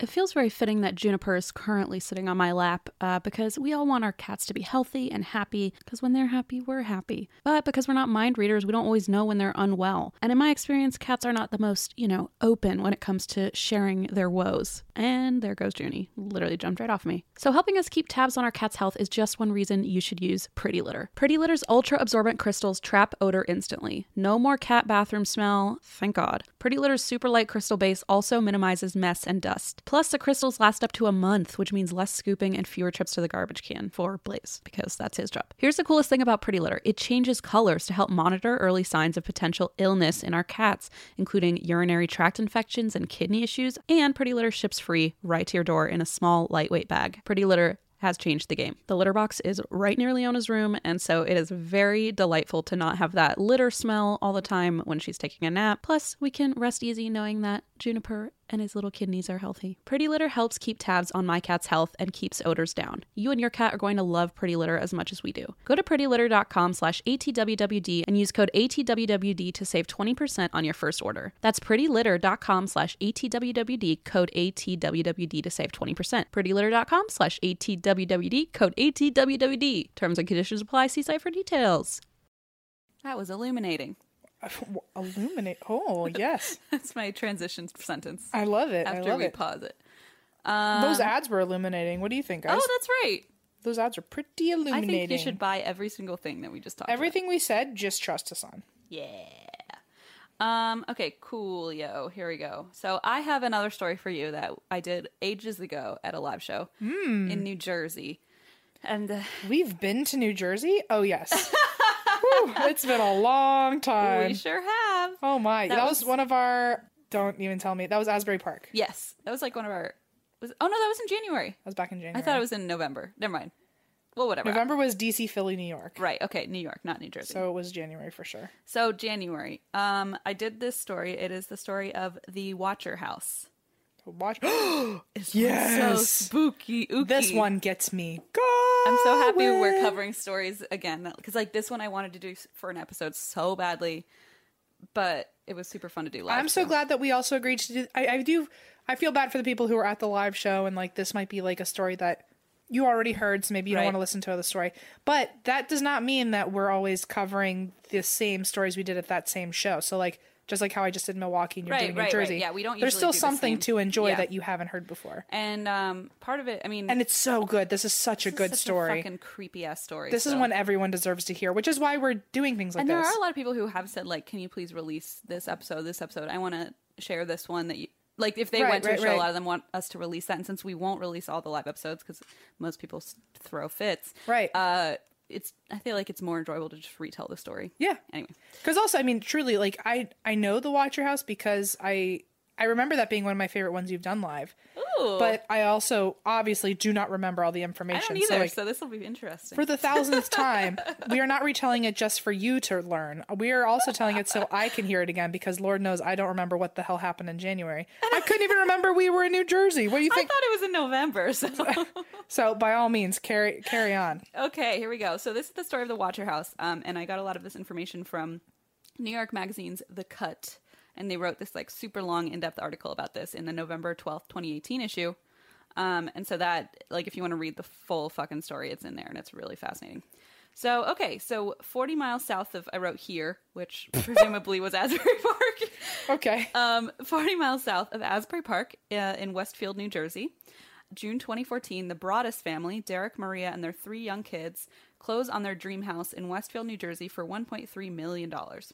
It's a 6-bedroom, 4-bathroom colonial located at 657 Boulevard. Ooh, that sounds like a lovely place to be. Beautiful. It's like the neighborhood is considered like one of the safest in America and like very hoity-toity, posh, you know.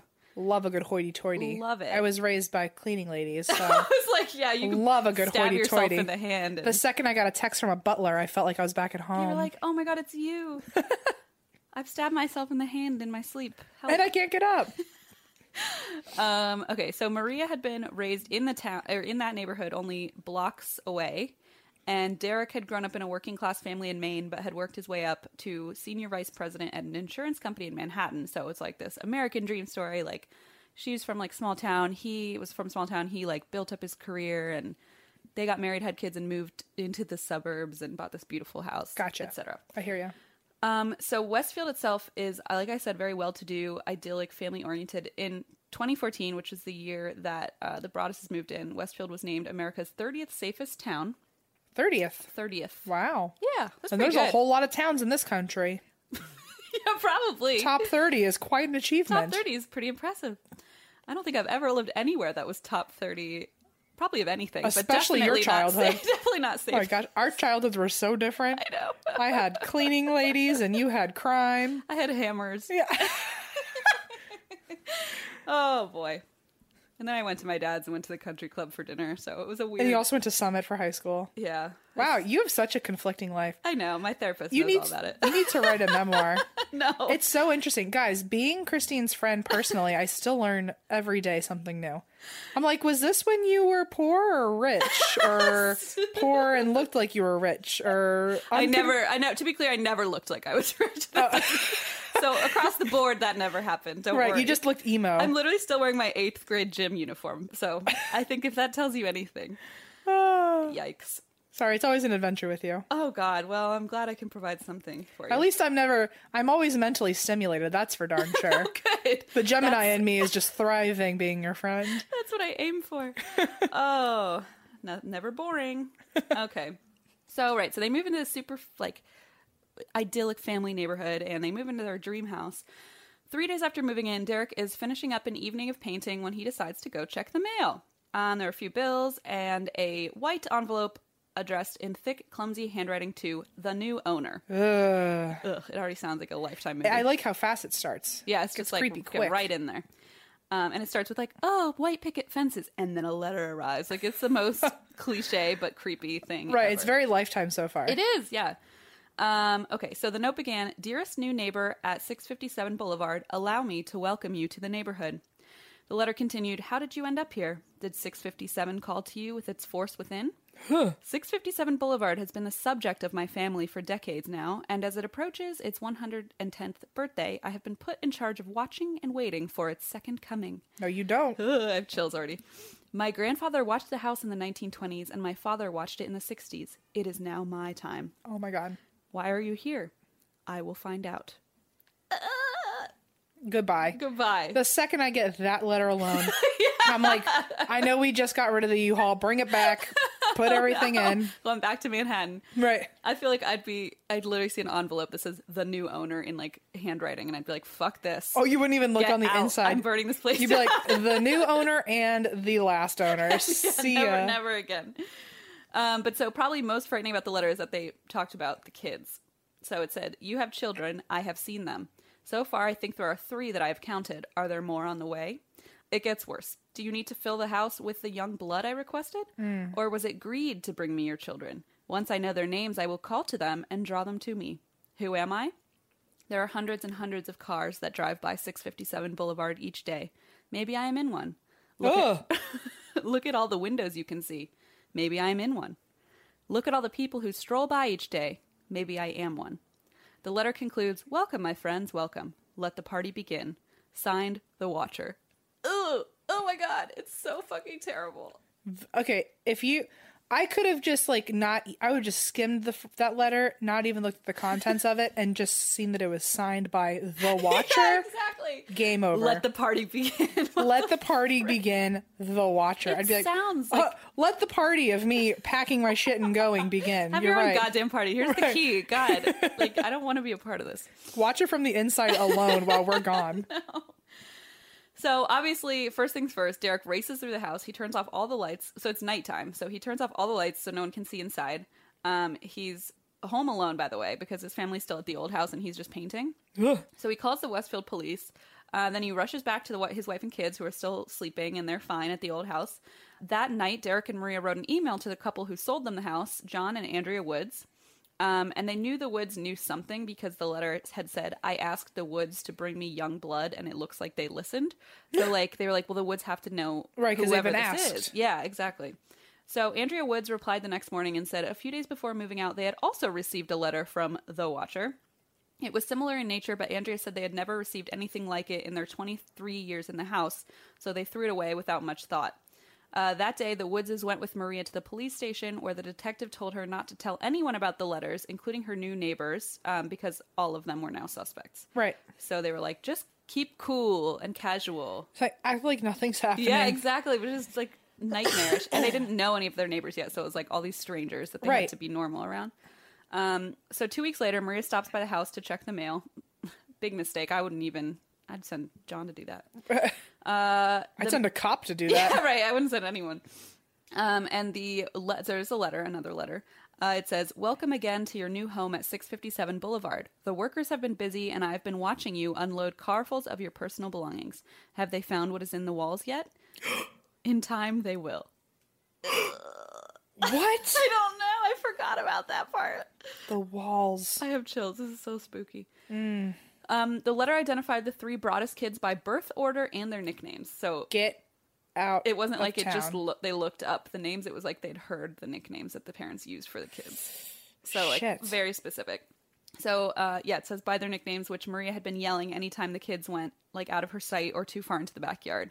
So it kind of the watcher, whatever, this person kind of brought up like, oh yeah, I hear you calling to them when they wander too far out of the yard or whatever. And so They are already now when they leave my eyesight, they have wandered too far. too fucking far. Yeah, sit right here.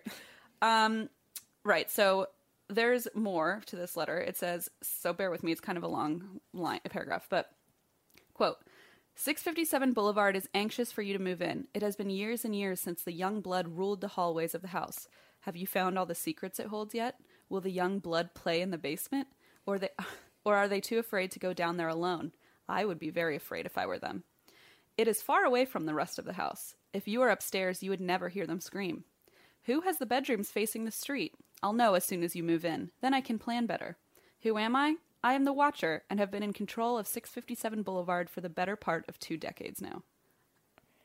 I can plan better. For what? Yeah, I don't know. Fucking terrible.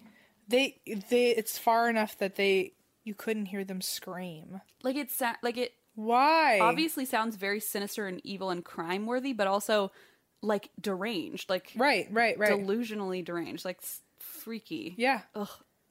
And so, sorry, there's more.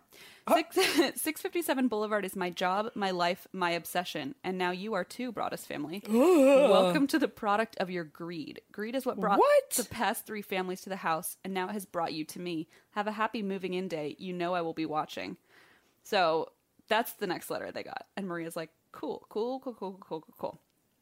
Derek and Maria obviously stop bringing the kids over at all, put move-in day on hold. They're like, This is too far. This isn't a prank anymore. Like, this is fucked up. A few weeks later, they get another letter that says, where have you gone to? 657 Boulevard is missing you. And that's all it said. And they were like, okay. Whew. They didn't know what to do. They'd already put the money down on this house. Like, they're in bad position. So the theories at this point are, one, that someone is upset over, like, losing out on the house. And that, like, maybe they tried to...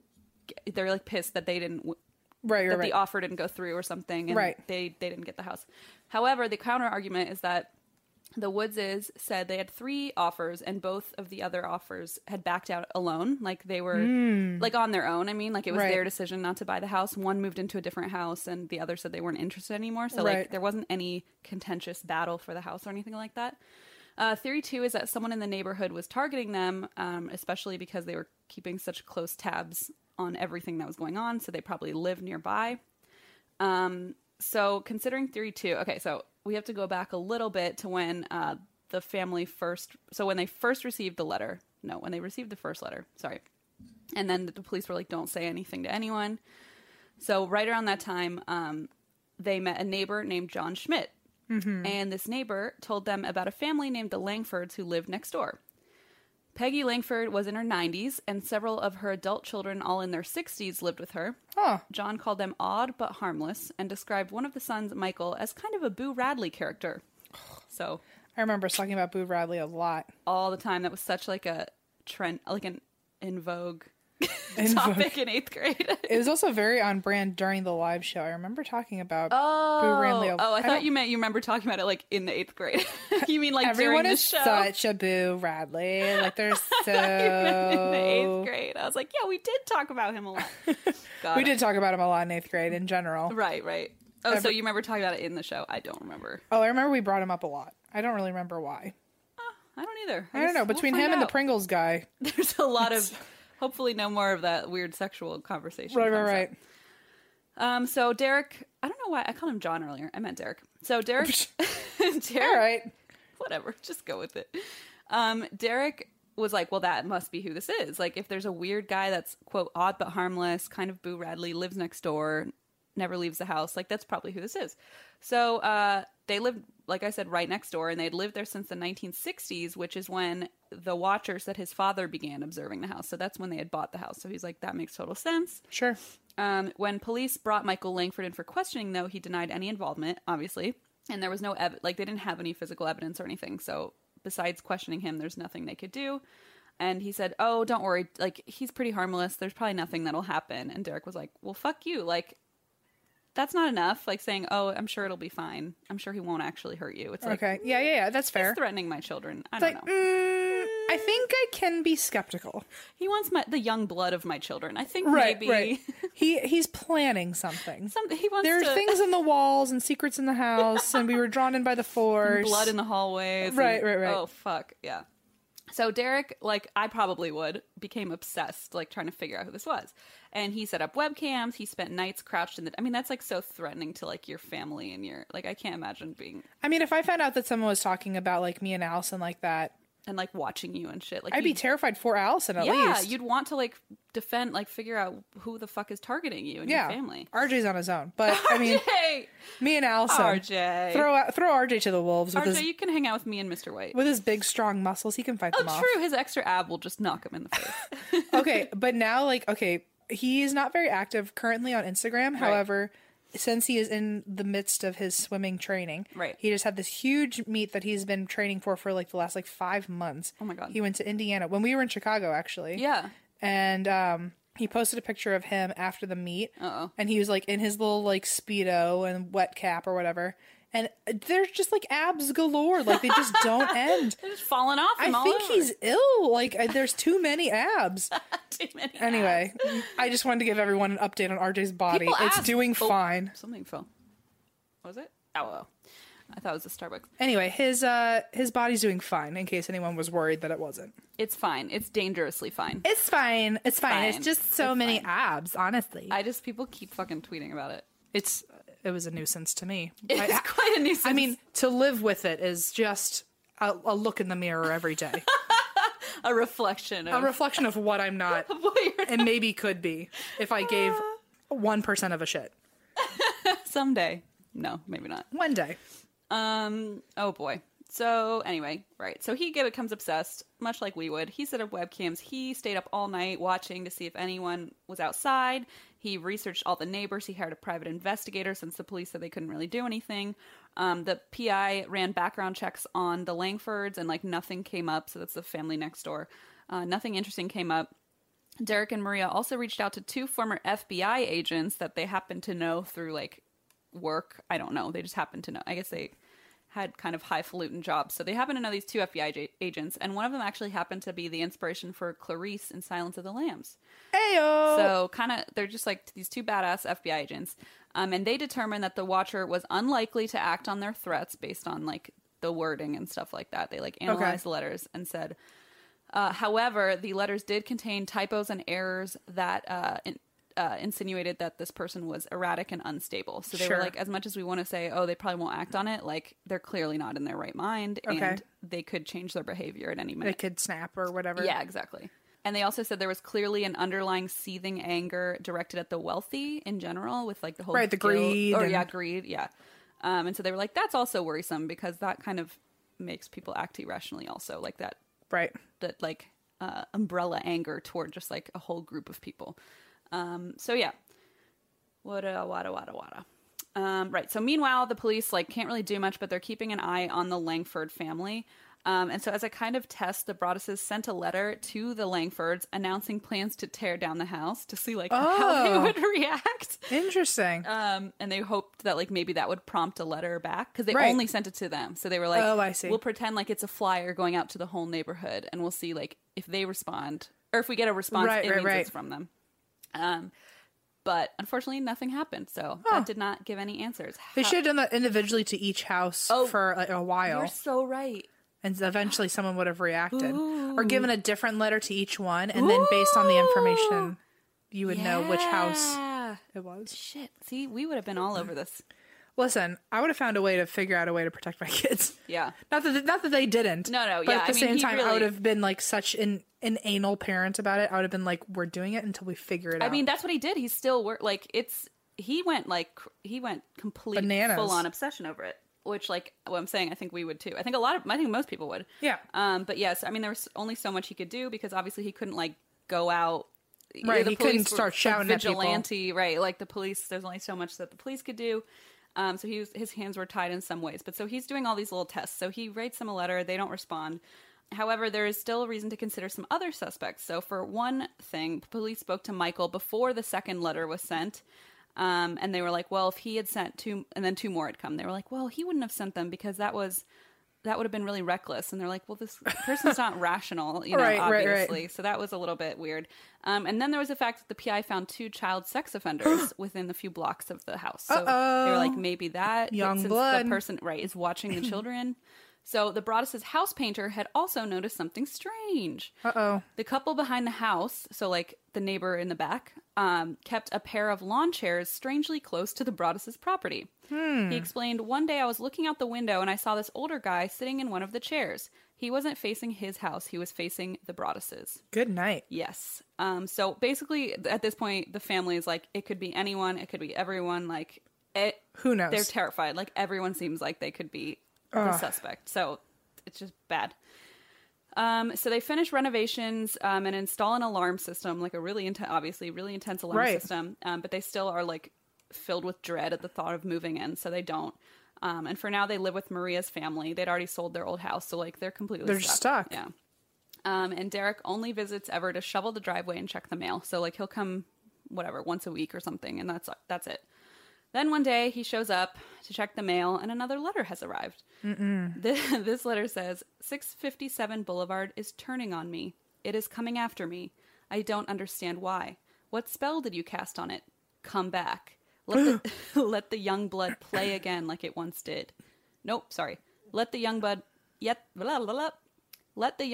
play again like I once did. Let the young blood sleep in 657 Boulevard. Oh shit. Vomitus. So obviously this took quite a toll on the family. Also Derek and Maria's marriage, like constant stress, no sleep, like trying to figure out who the hell this could be. They're not moving into their new house. Maria has been diagnosed with PTSD by a new therapist. Sure. And so they're like completely desperate. They show the letter to a priest who agrees to bless the house. So thanks, priest, for one. Thanks, priests. Thank you, priests. Thank you for real, priests. So they bless the house. They're like, I don't know what else to do. You know, they're trying every possible thing. 6 months after the first letter arrived, the Broadduses decide they can't do this anymore. So they decide to sell the house. They initially listed it for more than they paid to reflect like the renovations because they'd been working on it for 6 months. But rumors swirled as to why they were selling. So they had to knock down the asking price because everyone's like, well, they're selling because something terrible has happened and they don't feel safe there, so nobody wants to buy it all of a sudden, obviously. So they had to drop down the asking price. And they also told their real estate agent, we want to share the letters with potential buyers because we don't want someone stuck in our position and then feel the guilt of like having sold the house and not told them, especially if they have a family. What good people. I know, exactly. And that's actually, I think I'd probably say this later, but that's actually one of the things where people are like, oh, they made this up to like gain money. And it's like they were trying to protect you. But like also they didn't, so people are like, oh, they made up the letters to like get a TV show or whatever, which was like definitely a leading theory. But then they wouldn't have like insisted against the real estate agent's advice. Right. I want to show these letters to potential buyers. And by the way, it scared off a lot of buyers. So like they had several. Of course. And they actually scared a lot away with that. So they were like, but they insisted that they wanted to tell That's good. the next buyer. So yeah, kind of interesting counter argument, I guess. So that obviously did not help them sell it either. June of 2015, a year after buying 657 Boulevard, the Broadduses filed a legal complaint against the Woodses, arguing that they should have disclosed the letter they got. And that's when the media kind of picked up the story, because now it was like publicly in the legal, sphere. Hullabaloo. Hullabaloo is the technical term. Legal hullabaloo. So unsurprisingly, this story went viral. The internet got excited at a chance to like solve a real life mystery, which is why it's so intriguing. Everyone gathering together. Yeah, Reddit sleuths. Right. Some called the Broaddus family wimps for allowing the letters to scare them. Many people accuse them of perpetrating a hoax. The family got more than 300 media requests, but with advice from a crisis management consultant, they decided not to speak publicly to anyone. To spare the kids. And the youngest is still 5, and they have not told the children yet, by the way, that this is going on. Because, like, how do you explain, a man is watching you from... Right. Ugh. So a veteran Westfield detective named Baron Chambliss decided he's going to take over and, like, look into the case himself. the first thing he did was he looked into Michael Langford, the neighbor, more closely, the Boo Radley guy. Right. Turns out Michael had been diagnosed with schizophrenia as a young man and occasionally spooked the neighbors by walking through their backyards or peeking into the windows of their homes. Oh, So, okay. concerning behavior. Yeah. But before that lead could go anywhere, Chambliss discovered a major clue. So they tested the DNA on the envelope, and it belonged to a woman. Dun, dun, dun. Whoa. It took my breath away. So they were like, holy shit, a woman has been writing these letters. Yeah. Which they did not expect. They sampled DNA from Michael's sister, so the Langford sister, and Maria herself, because they were like, maybe she's writing them to the house Sure. to like for a hoax or whatever, but it was not Maria's DNA, and it was not any of the Langford women's DNA. So that really just like Dead end. demolished their leads. Yeah, exactly. So then they took a look at the house's history and learned that in the 40s and 50s, the house had had 5 owners in 8 years, and each and every time it was sold for $1. But there was no explanation. It wasn't like one time they like granted the house to someone for $1. It was like over and over 5 times it was sold for Weird. $1 at a time. It was very odd. They also realized something that they probably should have realized a long time ago, which was that around the time the Broadduses received their first letter, another new family on the block received a similar one. No way. And I will say that there was some backlash against the police because apparently they had not canvassed the neighborhood very thoroughly and had not asked this family was like, we never heard, like nobody ever asked us if we got anything, and they just moved down the street. So it was like, shit. if they had really gone to every house and like Right. asked, they probably would have found out. But so this detective is like, holy shit, another family received a letter around the same time. So that obviously confuses things more, as well as this weird selling history. One night while Chambliss and his partner were watching the house, a car pulled up long enough for them to grow suspicious. Uh-oh. He traced the car to a woman in a nearby town whose boyfriend lived on the same block as the Broadduses. Huh. She said, so they approached her and asked what was going on. She said she said her boyfriend liked to play a video game in which he was a specific character called the Watcher. Get out. Well, bingo. Ding, ding, ding. Bingo, bango. The man agreed to come in for an interview, but he ghosted them repeatedly. And there wasn't anything legally that they could do to make him come in. Right. And so it's just another lead that kind of was stuck for the time being. Pretty soon, many neighbors had come to the consensus that the Broadduses had sent the letters to themselves, which is terrible to be in that position of like, we really didn't do it, but your neighbors are turning on you. But also there's no way to prove it. And Right, yeah. And like, you're threatened, but like everyone thinks, terrible. Especially because I bet the neighbors are pissed that like the media is suddenly all over the town. Right, and, like, right. Ugh, terrible. So the theory was that they had suffered buyer's remorse after buying the house, or realized they couldn't afford the home, and then they concocted an elaborate scheme to get out of the sale. Either that, or they were going for insurance fraud, or seeking a movie deal a la Amityville. So there were a lot of like conflicting rumors. Of course, it's a small town. Everyone's kind of has their own opinion. The Broadduses did receive several offers for like movie deals, but turned all of them down. Lifetime also, shockingly enough, not shocking at all, released a movie called The Watcher based on this story. No way. However, the Broadduses filed a cease and desist letter saying you can't like use our family as fodder for a show. Right. They argued that, but then the Lifetime said, oh no, it's a different story because the couple in our story is biracial. Okay. And the letters were signed The Raven, not The Watcher. And they were like, every other detail about the story is like, but so legally they found a loophole. And so. Ugh, that sucks. Yeah, gross. So they tested Maria's DNA, like I said, no match. But a lot of neighbors were still like blaming her, blaming Derek. 2 years after the Watcher's letter, so it's been 2 years now. 2 years after the first letters arrived, the Broadduses tried to sell again. But every time a potential buyer read the letters, they were like, never mind. Well, everyone's like, I don't want that. We're not bringing our children here. Yeah. Can you imagine being like, oh, I'm so happy you want to move in. It's like, oh, please move out now. I can't wait to come inside. Like, yes. Here's the information on the new granite countertops. Slide those letters in there and be like, Oh yeah, if you look right here, ignore all the weird stuff, you will see that we have high ceilings. oh my God. And a garage. And the house is full of young blood, so Yes. it's fine. Full of secrets. The walls are full of secrets. So they considered selling the lot to a developer to be like, oh, well, maybe we'll just have it torn down. We'll just sell the property, get rid of it. But of course the neighborhood was like, what the fuck? No, you can't just sell the property and like turn it into condos. Right. And so that went nowhere. And so they were like, well, we're stuck. Like, no one will buy the house. Everyone thinks we did it, so they won't protect us. And they won't let us sell it to a developer. So they're like in a completely stuck situation. However, not long after, a family agreed to rent the house. And 2 weeks later, Derek went to 657 to deal with what the renters called a squirrel problem. And the renter said, oh, hey, by the way, you just got this letter in the mail. Oh, shit. Yeah. It had been 2.5 years at this point. So the letter said, violent winds and bitter cold. To the vile and spiteful Derek and his wench of a wife, Maria. You wonder who the watcher is? Turn around, idiots. Maybe you even spoke to me, one of the so-called neighbors who has no idea who the watcher could be. The letter also threatened revenge, saying, maybe a car accident, maybe a fire.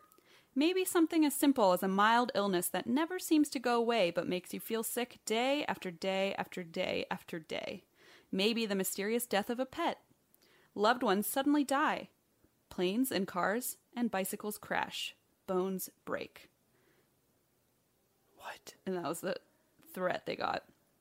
What the fuck? So they were like, obviously, called the police and are like, hey, we got new letters, but these did not have any DNA on them, and they didn't spark any new leads, so the case stalled again. And as of not last month, December of 2018, so now 4 months ago, according to Deadline, Netflix has secured the film adaptation rights to The Watcher House, so TBD, that's coming at you soon. Okay. As for the Broadduses, to this day, they still live in fear of the Watcher. The case remains unsolved, and the house has been taken off the market. So The Cut, like the magazine, the New York Magazine feature, Derek actually, this is the first time he had ever talked to a reporter or anything, and they did like this huge article, a feature on the house, and this is the only time Derek has ever been interviewed about the house. Okay. So that's where most of this information came from. But Derek told New York Magazine, it's like cancer. We think about it every day. Oh my God. And recently, the Broadduses received one final letter. And that letter read, you are despised by the house and the Watcher won. Ugh. And that is the story of the Watcher. That is so creepy. Isn't that terrible? And there's still no answer. There's still no freaking clue.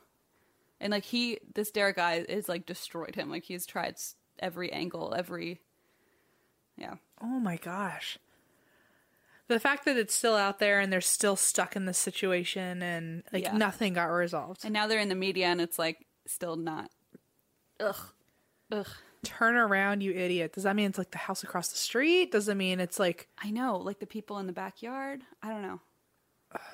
And then it was like, I could be one of the neighbors who says they have no idea what you're talking about. It's right. Like, oh, that means you've talked to them before, probably.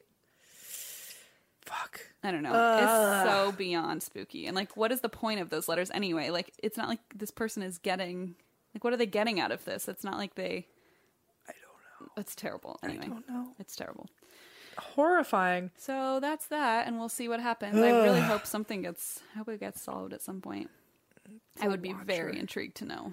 I would love for that to be something that resurfaces and they figure it out. Me too. Also that it's maybe a woman. Yeah.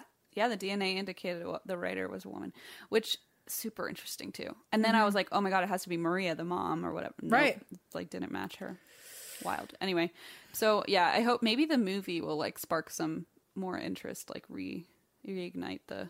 I feel like that movie's gonna not end well because like how you're gonna have to just create an ending, just make up an ending. Yeah. Unless I think it's like is it gonna stay open ended? I feel like movies have to like have an answer at the end. But I don't know that it's like a fictionalized. Like it might be like a documentary style. Oh, you know, I'm down with it being a documentary. I don't know. I'm not sure. All right, well, it could be. TBA. Could be like I wonder what the Lifetime. I don't know. They probably invented an ending. Who knows? Probably. Yeah. The Raven. The Raven. And then at the end, it's a raven. It's a bird. Thank you guys so much for listening. Yay! To our wonderful Milwaukee and New Jersey stories radio show. Our little ditty. I hope you're still here even after we yelled at you a lot earlier. Right. I'm sorry. We are both on edge and we don't sleep much. We don't sleep anymore at all. We're definitely not going to sleep for the next week. No. Oh my goodness. Also, did you hear that the show in Nashville is like at 11 o'clock at night? Yeah, wait, what? I forgot about that. Thank God it's our last show, though, because then we can just go on the plane and fall asleep. True. And my fear is, like, I hope everyone knows that who bought tickets, because, like, I didn't know that. I didn't know. And I don't want everyone to be like, wait a second, I can't go on at 11 o'clock. On a Sunday On a or Sunday, or I a, think or is it Saturday? It is a Saturday. At least But yeah. there's that. It's at 11. Are we doing a meet and greet for that? I think so. So at like 1:30 in the morning, Y'all, you good can. luck. Oh my gosh, we We're just gonna never be slap sleep. happy, probably. It'll be fun. And you're gonna be drunk. Yeah, it'll be a nice combo deal. Oh my gosh, I don't know. It's gonna, Eva, you're gonna have to drag us to that airport the next Poor day. Eva. Oh my goodness. Well, in case you're not aware of that, Nashville, it is at 11 o'clock at night, and we just found that out too. So Yeah. oh well, Oh well. Nashville, we're sorry. Nashville. It's gonna be a trip, man. Well, Get ready. that being said, Anyway. thank you guys for listening. If you don't already follow us elsewhere on the interwebs, you can find us at Facebook, Twitter, Instagram at ATWWD Podcast. You can also find our website, and that's where we drink.com. You can also find our tour dates there. Please, please, please come help us out, especially Ohio. Come on, Ohio. Oh, and like West Nyack, New York, some other places West Nyack, up there. New York. And then you can also find our merch at bit.ly/ and that's why we drink merch. Yes, all lowercase. All lowercase. Because apparently I found out Bitly does differentiate capital letters. Oh. And so, oops, How about that? I did not know that. If you have a personal true crime or paranormal story, you are more than welcome to send it to and that's why we drink at gmail.com, where it could go into the mix of potential stories for our future listener story. Wouldn't that be nice? We put out a listener's episode at the first of every month. Also, please, please, please, if you are so generous, please vote for us at the Webbies. Yeah. The link is bit.ly/ATWWD vote. Please get your friends and family to vote. Anyone that listens to the show, Yeah. please, the more that people that vote, the better of a chance we have. And like, this is truly such an honor. We had no idea This would be 2 years ago that this could even be a potential for us.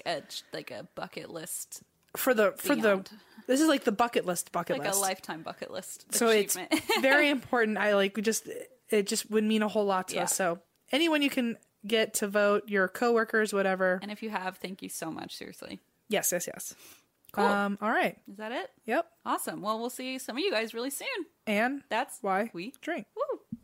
Reese's peanut butter cups are the greatest, but let me play devil's advocate here. Let's see. So, no, that's a good thing. That's definitely not a problem. Reese's, you did it. You stumped this charming devil.